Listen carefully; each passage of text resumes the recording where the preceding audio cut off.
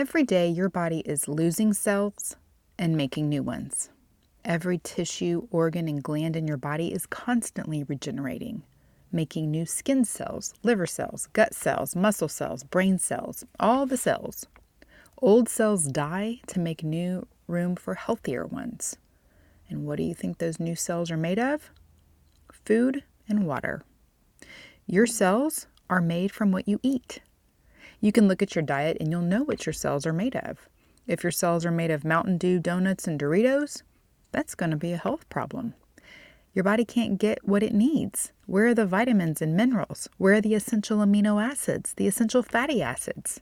They are called essential for a reason. And you can only get those essentials from what you eat. Without them, your body starts breaking down. It's the most basic yet overlooked fact of our physiology.